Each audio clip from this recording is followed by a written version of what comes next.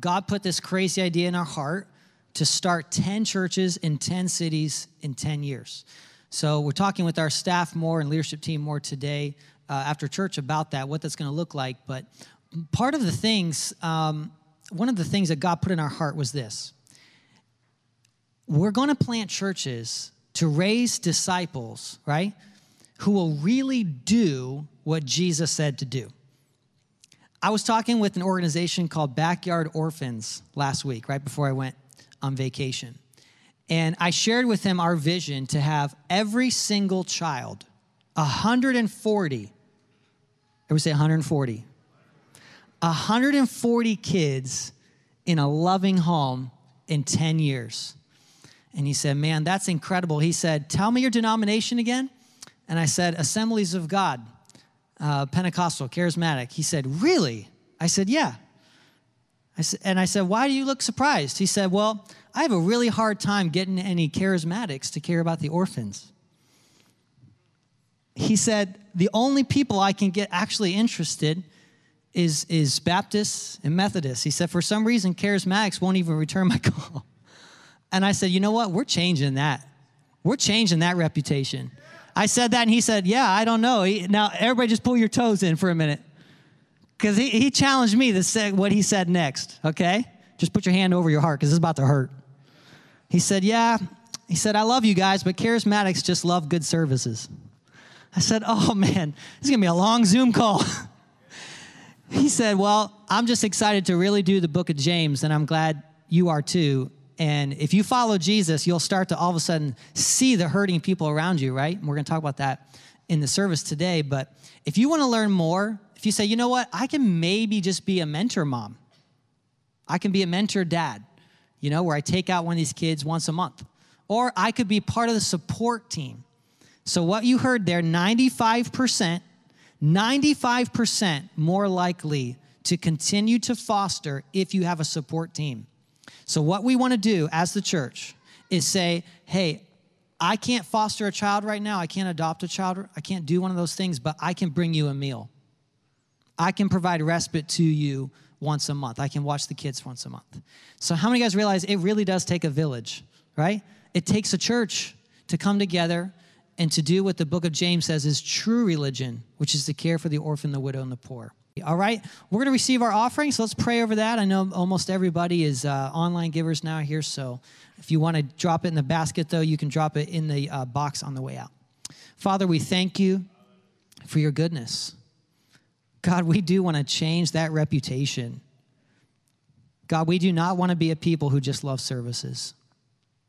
God, we want to love people. We want to be the hands and feet of Jesus. So God, help us today. Our hearts are open. Our hearts are open. Can we all say that? Our hearts are open. Speak to us today, Lord, in Jesus' name, amen. Well, I want to invite up a new friend. Have you guys ever met a friend and it's just like, oh man, I almost went Anne of Green Gables on you, a kindred spirit. Right away, I could just feel the presence of God in Pastor Jack. And so he's going to have a video to introduce what Convoy of Hope is and what he does. But we have a guest speaker here today, and I learned from the last few years, if you still try to preach a sermon after vacation, you can't fully relax on vacation. So I'm excited to have you here today. All right, watch this video. It feels like last year got put on pause. But thanks to you, we have seen more people served and more lives changed by the love of Jesus than ever before.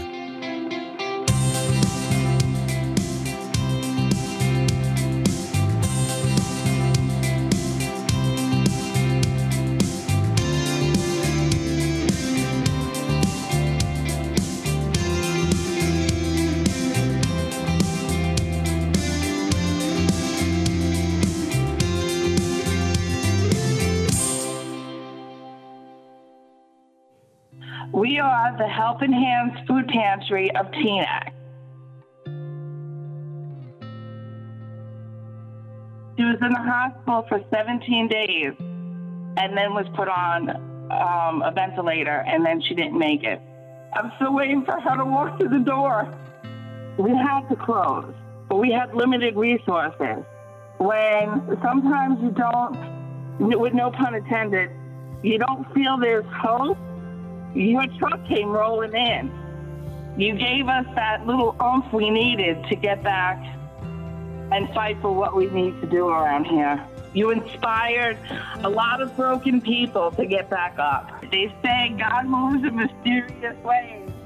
I came in a tractor trailer. You make stories like this possible. Thank you.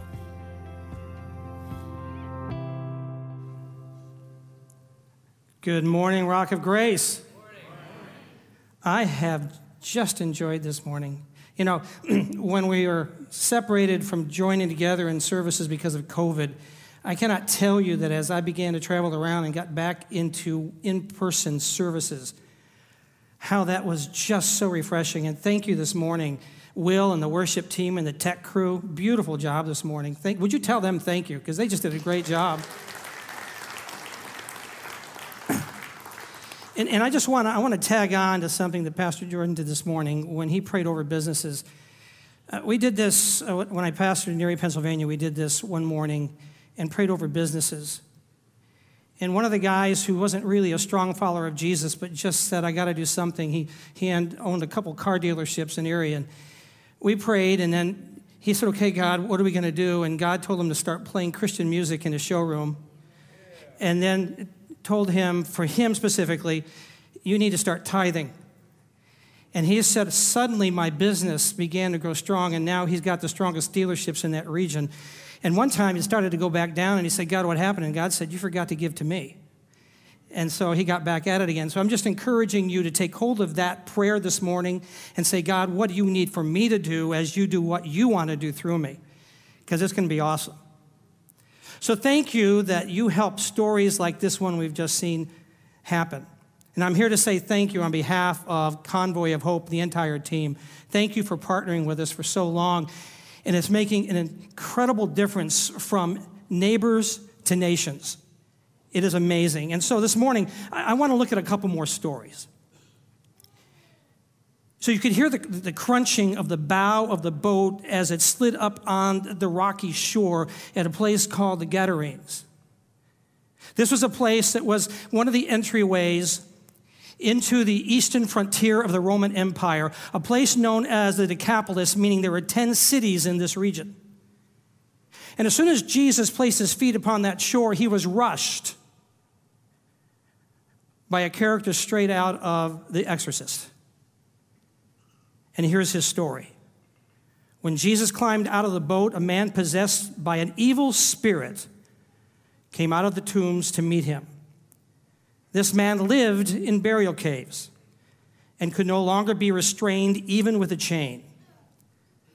Whenever he was put in chains and shackles, as he often was, he snapped the chains from his wrists and smashed the shackles. No one was strong enough to subdue him.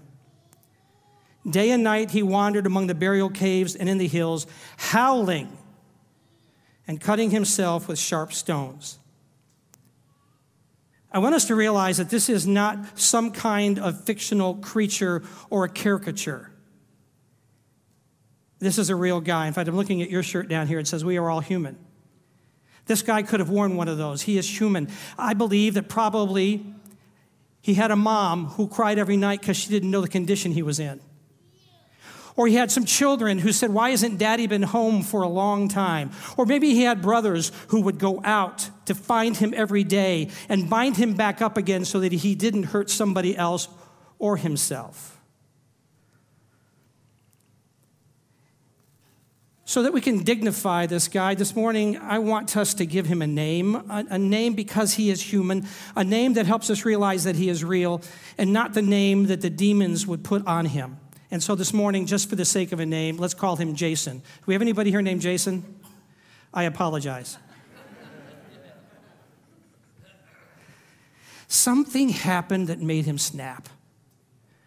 Somehow he became violent, uncontrollable, mentally ill, hell-bent, and crazy. He lived in this place, these cave condominiums on the side of a hill. Perfect to bury dead people and perfect to drop off people who are dead to you.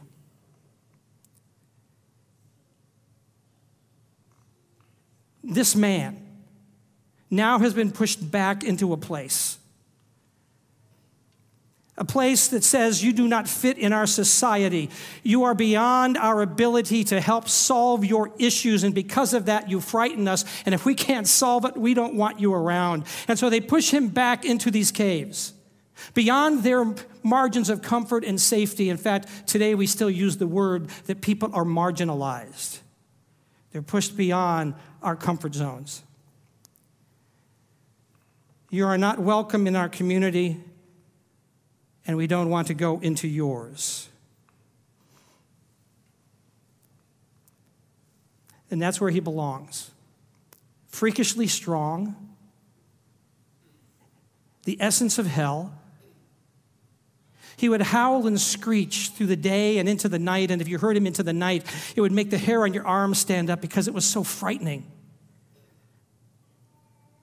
And he would run around naked, and it was an ugly naked, because he cut himself continuously with sharp stones. So he was a man with massive scars on his entire body, and as you'd see him run by, he would be bleeding from the fresh cuts that he'd made that day.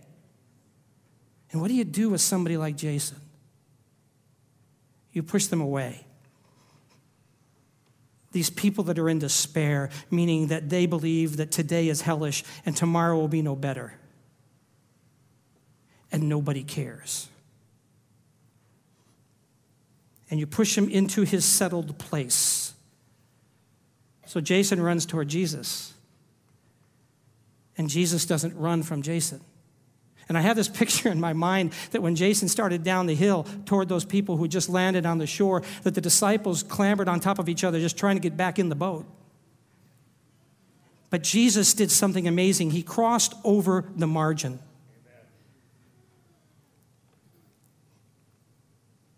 This morning, I want us to just look at 3 observations about Jesus, how he disrupts our settled places, the places we put people that we can't deal with, the people that frighten us. The first observation is this, that Jesus always engages the person, not the issues. See, we see people that are having issues, and we go, I don't want to deal with those things. And Jesus said, I don't want you right now to deal with the things. I want you to engage the person. I want you to see the person. And that declaration that Jesus made, that if you follow me, there'll come this time when the power of the Holy Spirit will come upon you and you'll be my witnesses to neighbors and nations. He said, you will show and tell what happens when this force that I will bring will disrupt all margins. This declaration of Jesus is not about developing a missions program, but instead is developing a mission in us to engage people who have no hope. That we will enter into their world. And that isn't that what the really close friend of Jesus declared? John said, about Jesus, in the beginning was the Word, the true essence of God. And he was with God, and he is God, and he put on flesh and moved into our neighborhood. That he moved beyond the margins that we think divinity should be in and came down and hung out with us, we who had been marginalized from the holiness of God. See, secondly, Jesus dislodges accepted margins. That's why it was impossible for people to believe that God had come in flesh, because gods do not leave their heavenly places. They do not come into these places of the tombs.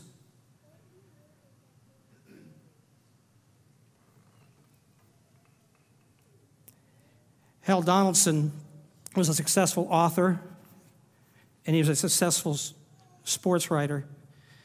He'd been invited to go to Calcutta to meet with 2 people who had given their lives to help serve people on the streets of Calcutta, the poor and the dying. And when he arrived, they said, hey, because you're going to write about our story, we need for you to meet somebody who has been part of our story.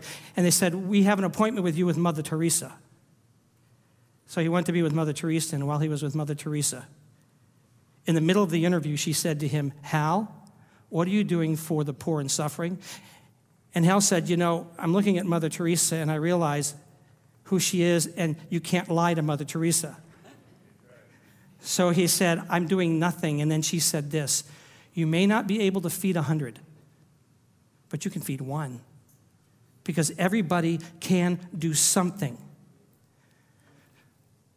She, in essence, was saying, don't run from the one in despair. Run to them. Because you can do something. So Hal went back home and grabbed his brothers and loaded up his pickup truck with groceries and went out to begin to feed the migrant workers in Northern California. And this movement called Convoy of Hope began, and what began with 3 men and a truck, since 1994 has blossomed into this movement that has served 163 million people, has delivered $1.39 billion worth of supplies and food and services. Through the local church, has entered beyond the margins normally would be set into places people normally would not go, and has gone into 2,100 communities in 21 countries. Why? Because that's what Jesus would do. So what is the force that motivates Jesus to break down margins and break off chains of despair? Well, let's cut to the end of the story. Spoiler alert, here's the end. Are you ready? Jesus says to this man, after he delivers him from his issues, after dealing with him as a person, he said, go home to your friends and tell them what great things the Lord has done for you and how he has had what? Say it again. Say it loudly. Compassion on you. The Jews called that word bowels of mercy. I don't think people would like it if I entitled this sermon, Healthy Bowels. Unless you're having a colonoscopy this week, it's not applicable. In the first century, they said this was the center of love and pity. Paul the Apostle said to the church in Corinth, this thing is so vitally important, this force that God has unleashed is so vitally important that even though you perform miracles and you perform healings and you have prophetic words and you can actually speak into people's lives and you can discern spirits and you can cast out spirits, he said, if you don't have this thing, you sound no better than an old truck with squeaking brakes. That squeal will drive you crazy. And that's what it's like if you do not move with this power that I've given you.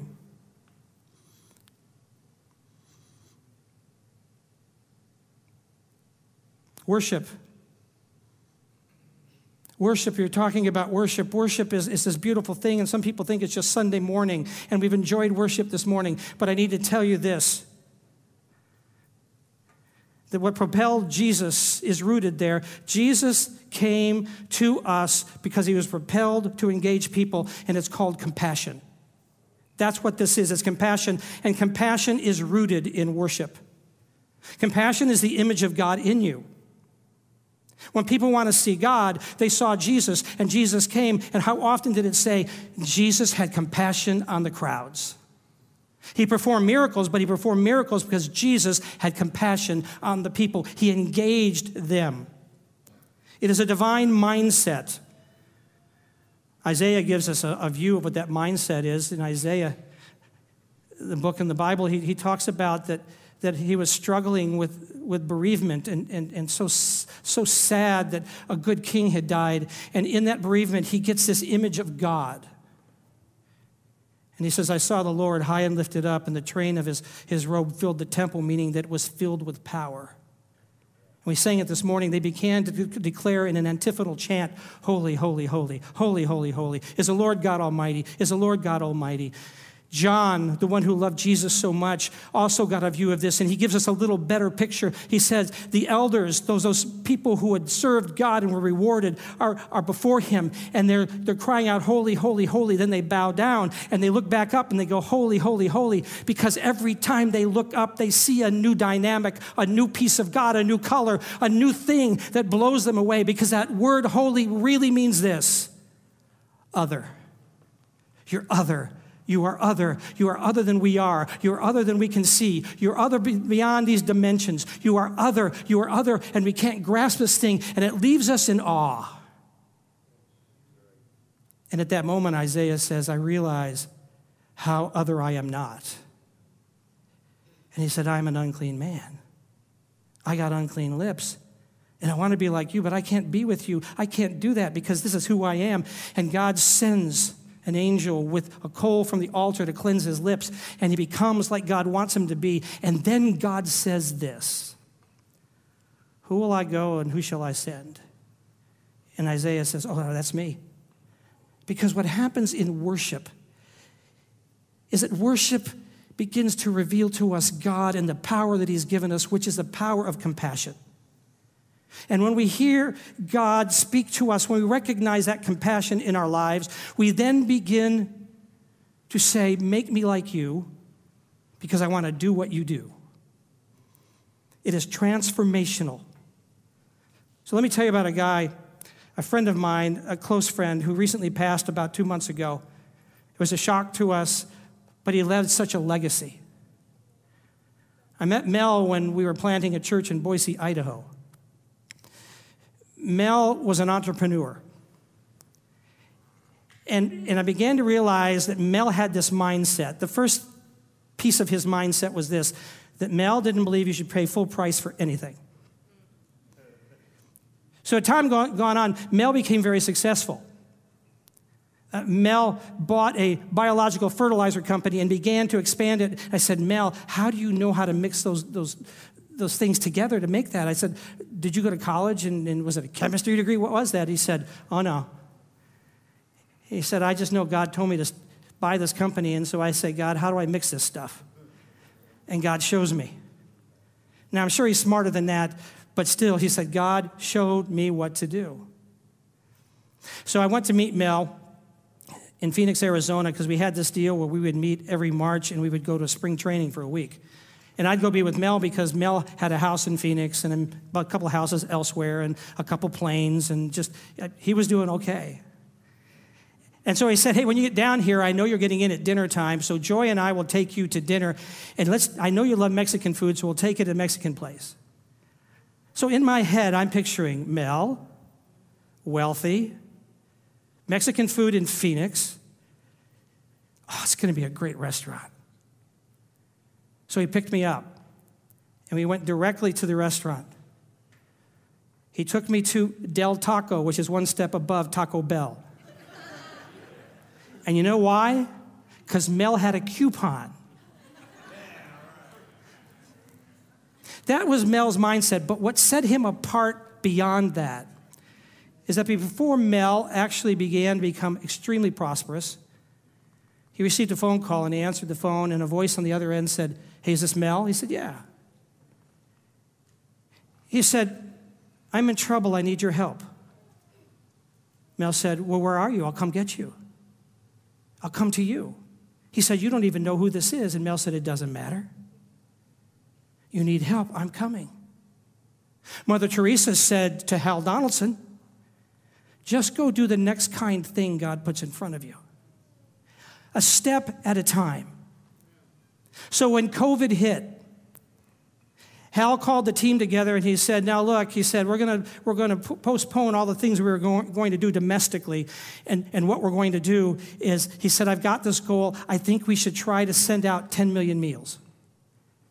Now understand that the supply chain had been broken. There were a whole lot of places, grocery stores, that had no food left. And who would have guessed that people would buy 300 pounds of toilet paper? And he said, we'll keep trying to send these things out to the churches who care for their communities, and we will do that, and we'll just go as long as we can. See, the time comes when God puts somebody in front of you, and he says, do the next kind thing I put in front of you, and that compassion rises up, and you say, I don't know how I can do this. And you can turn and say, somebody else who is more qualified can achieve this, I can't. You may have been sitting here this morning listening to the announcement about foster care and saying, I couldn't take care of kids some night. I couldn't do that. You don't know me. They'll drive me crazy. Well, like this crazy man we read about, God can put you in your right mind. He can straighten you out. So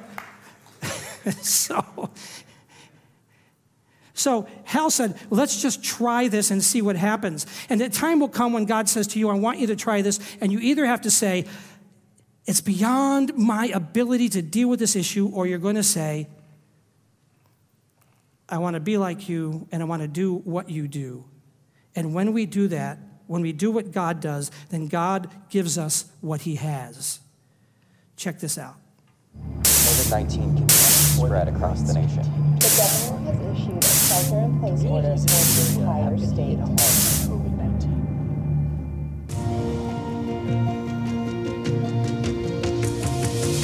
This is a crisis unlike any other because of its pandemic magnitude. So today we are announcing a national initiative to distribute 10 million meals.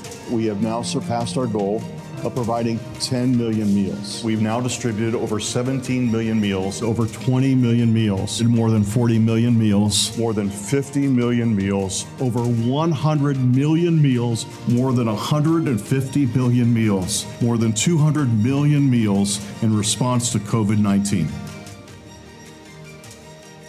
The group distributed more than 40,000 pounds of food. The food will be going to areas that need it most. The supplies are meant to be a welcome shot in the arm for families now struggling due to COVID-19 to provide some comfort, relief, and stability in a time of uncertainty.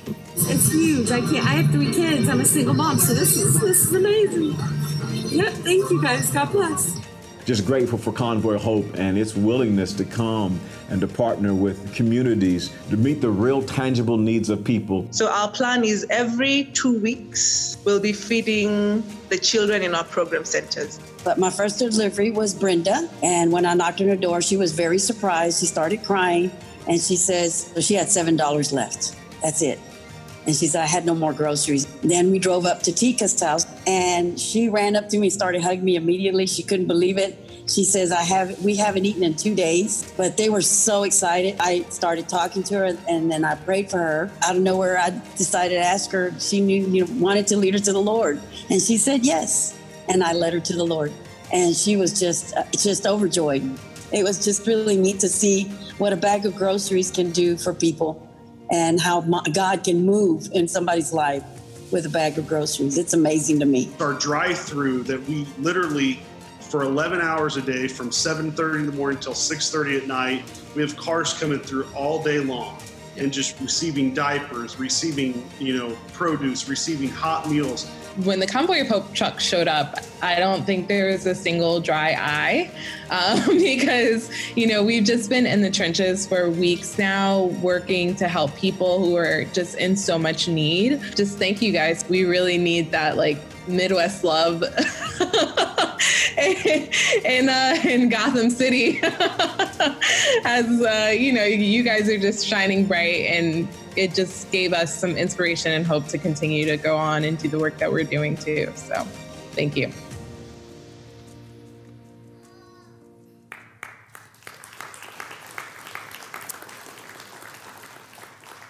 So if compassion is rooted in worship, then compassion transforms the environment.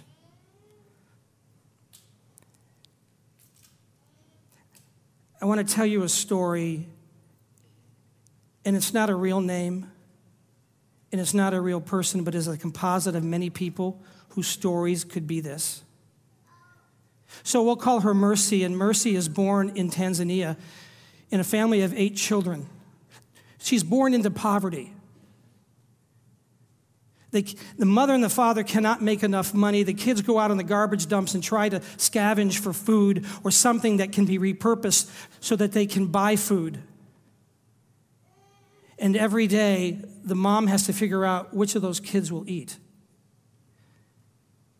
They are desperate. They don't want their kids to die. They're hungry. They're starving.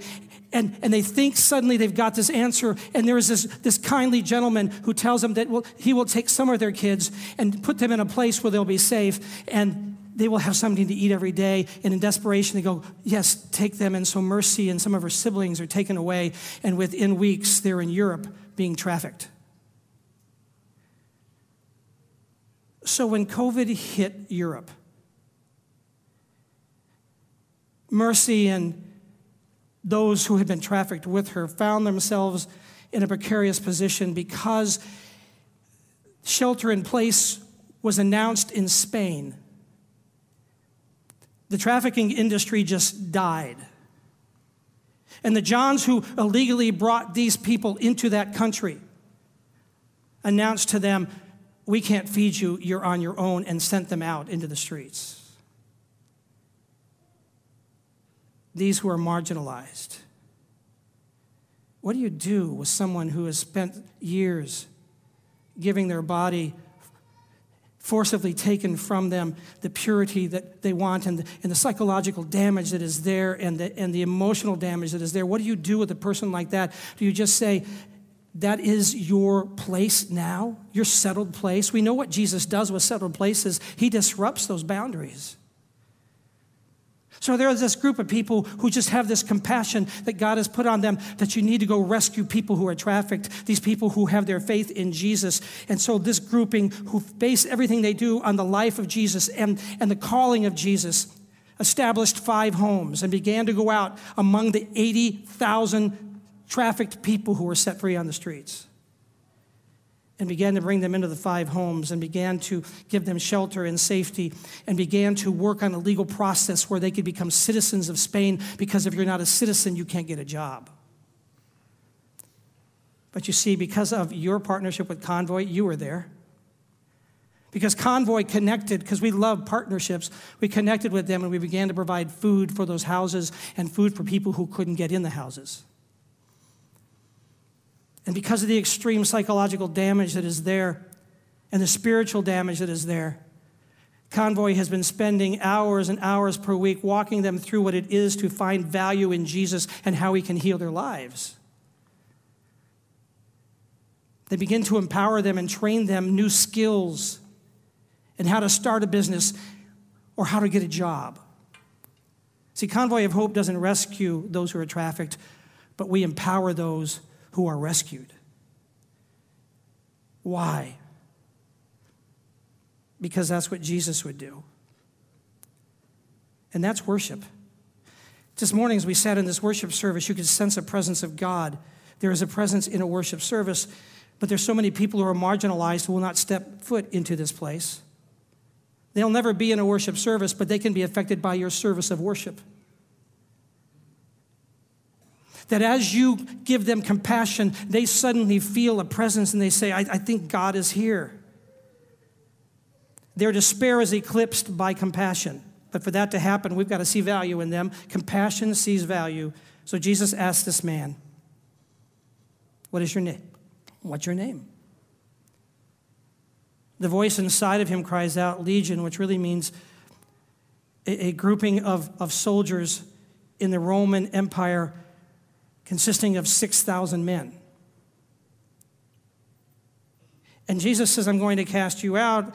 And they say, well, we need a body to go into, so can you put us in this herd of swine over here? And so the demons go into the swine and fill up every swine with a spiritual presence, an evil spiritual presence, and 2,000 pigs rush down the hill and drown.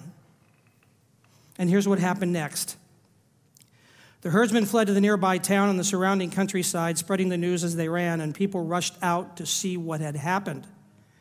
A crowd soon gathered around Jesus, and they saw the man who had been possessed by the legion of demons, and he was sitting there fully clothed and perfectly sane. Not halfway sane, perfectly sane. And they were all afraid. What were they afraid of? Then those who had seen what happened told the others about the demon-possessed man and the pigs. And the crowd began pleading with Jesus to go away and leave them alone. Jason is no longer a wild man. He has a new mindset. Jesus cast out a community of demons, and he answered the question, and here it is. What is Jason worth? According to Jesus, Jason's worth 2,000 pigs. And that is a lot of income for those folks. Their resources, their assets were literally liquidated. Just boom, gone. Some say the value of 2,000 pigs is $500,000. $500,000 worth of their industry gone. And if the townspeople weren't so freaked out by what compassion costs and they'd hung around with Jesus a little bit more, they would have found out that God said to them, "You're worth my son." Because that's how compassion views life. So 2 summers ago, hundreds of people said we need to show our community compassion. So let's gather together on a Saturday and provide all sorts of things for them. And those who are the working poor can come and they can find that Jesus cares for them. And we'll give them practical things, including help on jobs pursuits and groceries and new shoes for the kids and backpacks. And we'll use our resources to accomplish that. I want you to see one story of a guy who discovered what happens when compassion engages one person. Check this out.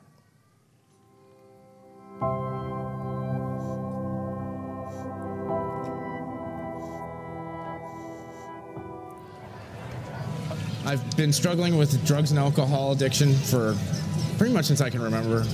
Early 11, 12 years old. Just got out of a long stint in Greene County Jail. So I just prayed to God that today would be a different day, man, when I woke up.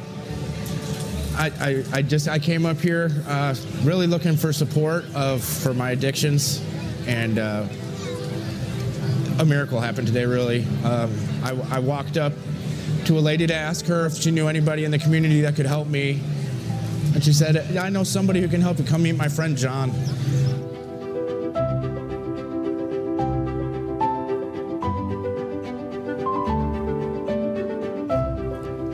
He got to telling me his story, and when he got to telling me his story, I just shared my story with him.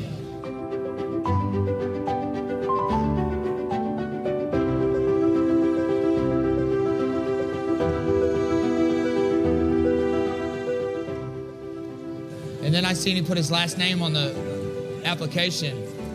It's not a very common name. And I remembered his brother messaging me from Hawaii. And so I just wanted to read this to you. It says, "My brother got off with a lighter sentence on his way to prison now. I don't know if he'll ever follow through with Christ. But he tells my mom he found Christ in prison. And now he's changed for the good. He's going to a halfway house in Missouri. I pray one day you could meet him and he could hear your story."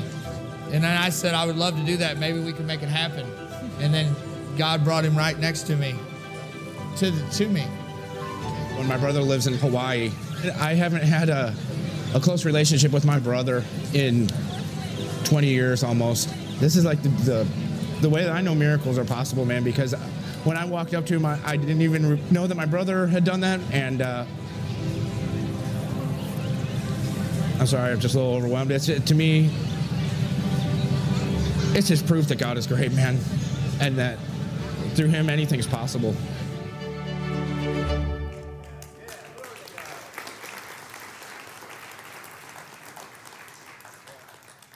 Compassion brings the presence of God in places and across boundaries and margins that had never sensed that presence before.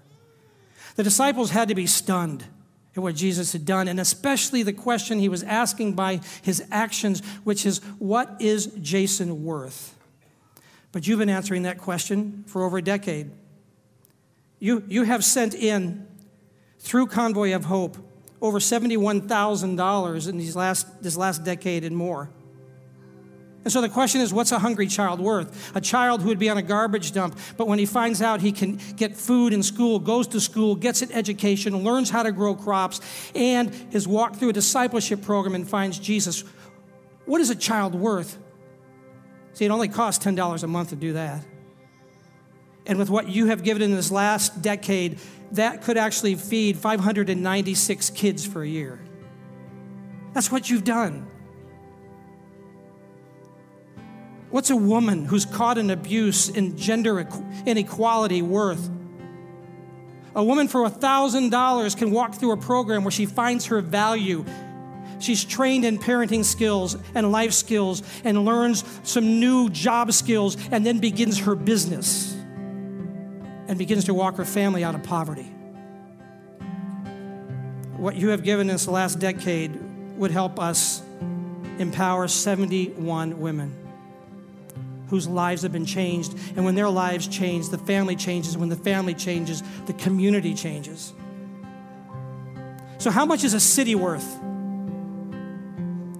Compassion doesn't run from despair, it runs to it. Compassion is not overwhelmed by the issues, but engages the person. Compassion is not comfortable, it's transformational. And that is worship. Compassion says, Father God, make me like you and help me do what you do. And God's compassion will remind us everybody can do something. So let's make that our story. So Father, thank you for your presence here. Thank you how this community of faith is already reaching out. And I thank you that they're not just satisfied with where they've gone, but you're going to take them beyond, because the more we give, the more you give to us to give more. And so I thank you. I pray over them today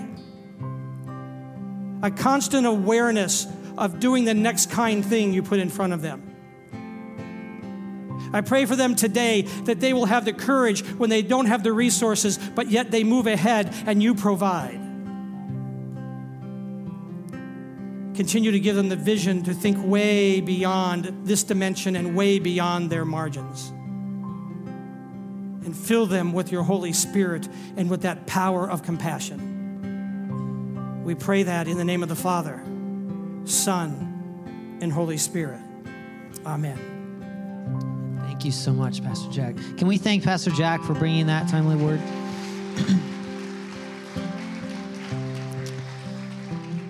When I shared with him that our next sermon series was why we worship and why we read God's word, and that, you know, these couple big ideas the Lord was putting in my heart about worship bringing city transformation, being the first one. Would you be okay preaching with that? I said, oh, I love that. And Pastor Jack, I have read that passage about the demoniac and the pigs going over, 20, 30, 40 times over the years. I have never hit me that was their income. Did that surprise anybody else? Am I the only slow one? Yeah. Thank you, Keith, and me and you together. I never, compassion, it does cost you, right? And so maybe if we could just take one more minute, can you just bow your heads? And I'm with you in this. Father, if our worship is not costing us anything, would you forgive us? Lord, like my new friend said on the phone last week, forgive us if we've just grown accustomed to just wanting good services. Lord, help us, like Pastor Jack said, to bring service to people. God, to bring worship, for them to see the goodness of God, that we would actually first engage them, Lord. Help us to see them the way that you saw them. Help us to have compassion, Jesus, the way you had compassion. Help us to break the cultural norms and the cultural margin lines that would tell us, well, we don't need to go there. We don't need to talk to them. Forgive us, Lord. Can we just say a collective forgive us? Open our eyes to see, God, who is hurting, the orphan, Lord, the person at our workplace that we know is hurting, but we've been turning a blind eye and ignoring them. Help us to just walk across the room, Lord, and engage them and pray with them. Get their name, because you know their name. They are so valuable to you that you suffered on the cross for them.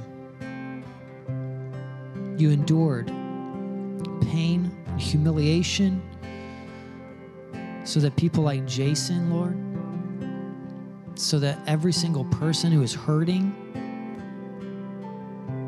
Lord, Lord, that guy we just met on the screen.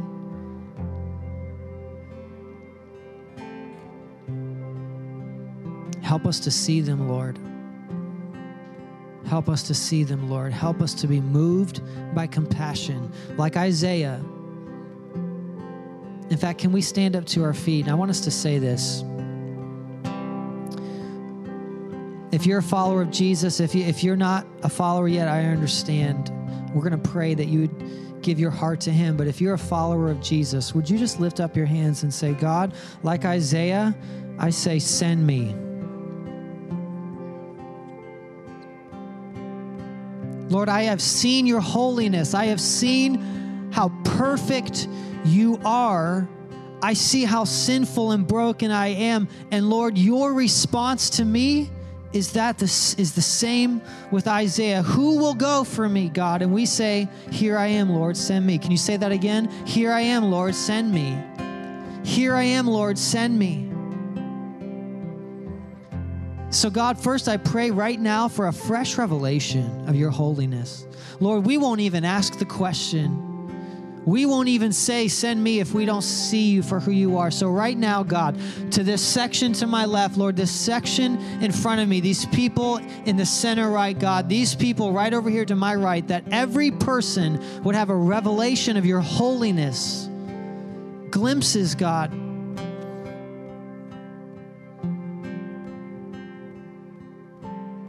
Can you look this way for a minute? I know it's 11, but will you give me just 2 more minutes? 2 more minutes. Some of you know this story.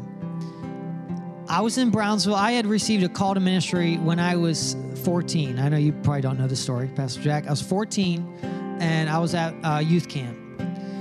Well, what I consider my second call to ministry, I will never forget it. I was at Bible college, and I asked God, for some reason, I was about a year and a half in maybe, and I had these encounters with God that were really cool. Let's say that, right? They're like, man, I couldn't believe how good God was, or I could feel God. I could feel the presence of God like a blanket, and I had these cool moments that are hard to articulate. But I, for some reason, kept saying, God, give me a revelation of you. Now, that is a scary prayer. I didn't realize that was a scary prayer until it happened. I was asking this for 2 or 3 months. And some of you know this story. I was asking God, in particular, in all the worship services. And when you go to Bible college, you go to a lot of worship services. You go to a lot of services. So I'm standing there, and I'm saying, God, give me a revelation of you, not really knowing what I'm asking. And suddenly, the presence of God hit me so powerfully that my roommates, Michael, all of them said the same thing, that I was in tremors on the ground. I was hitting all of the chairs, the chair legs. I was in total, like Isaiah felt that, I was stunned. I saw this lion's face. I saw this eye of fire, and that's all I saw. It was a glimpse. And I'll never forget it, ever in my life. And I was crying. I was a mess. Guys, when I kind of came out of this experience, I was in between the chairs. Everybody say, that's weird. I know, that's weird. It was weird, but it was powerful, and I knew it was God. Now, I want to connect these two, okay? Because here's what happened. I went to the bathroom backstage because I didn't want anybody to see me. I knew I was a mess. So I went to the bathroom backstage, and right as I walked in the door, it was like Jesus was standing right there. And I heard God so loud, I will never, ever, ever forget it. Never in my life. He said, I was hungry, and you fed me. I was a stranger, and you took me in. I was thirsty, and you gave me something to drink. This will define your life. And I was another ball of tears. I was on the ground, yes, in the bathroom, on the ground, just me and Jesus. And I think in that moment, I was getting this glimpse of what ministry is. Because Paul, maybe I thought ministry was, you go up, you prepare a sermon for a few days, and then you come up and you deliver the sermon. That's not ministry. Ministry, like Mother Teresa said, is loving the person that's broken right in front of you. They're a stranger, they need a friend, you take them in. They're a child without parents, you say, hey, this is the one I believe I'm supposed to care for. So God, I just pray as we close, a revelation, Lord.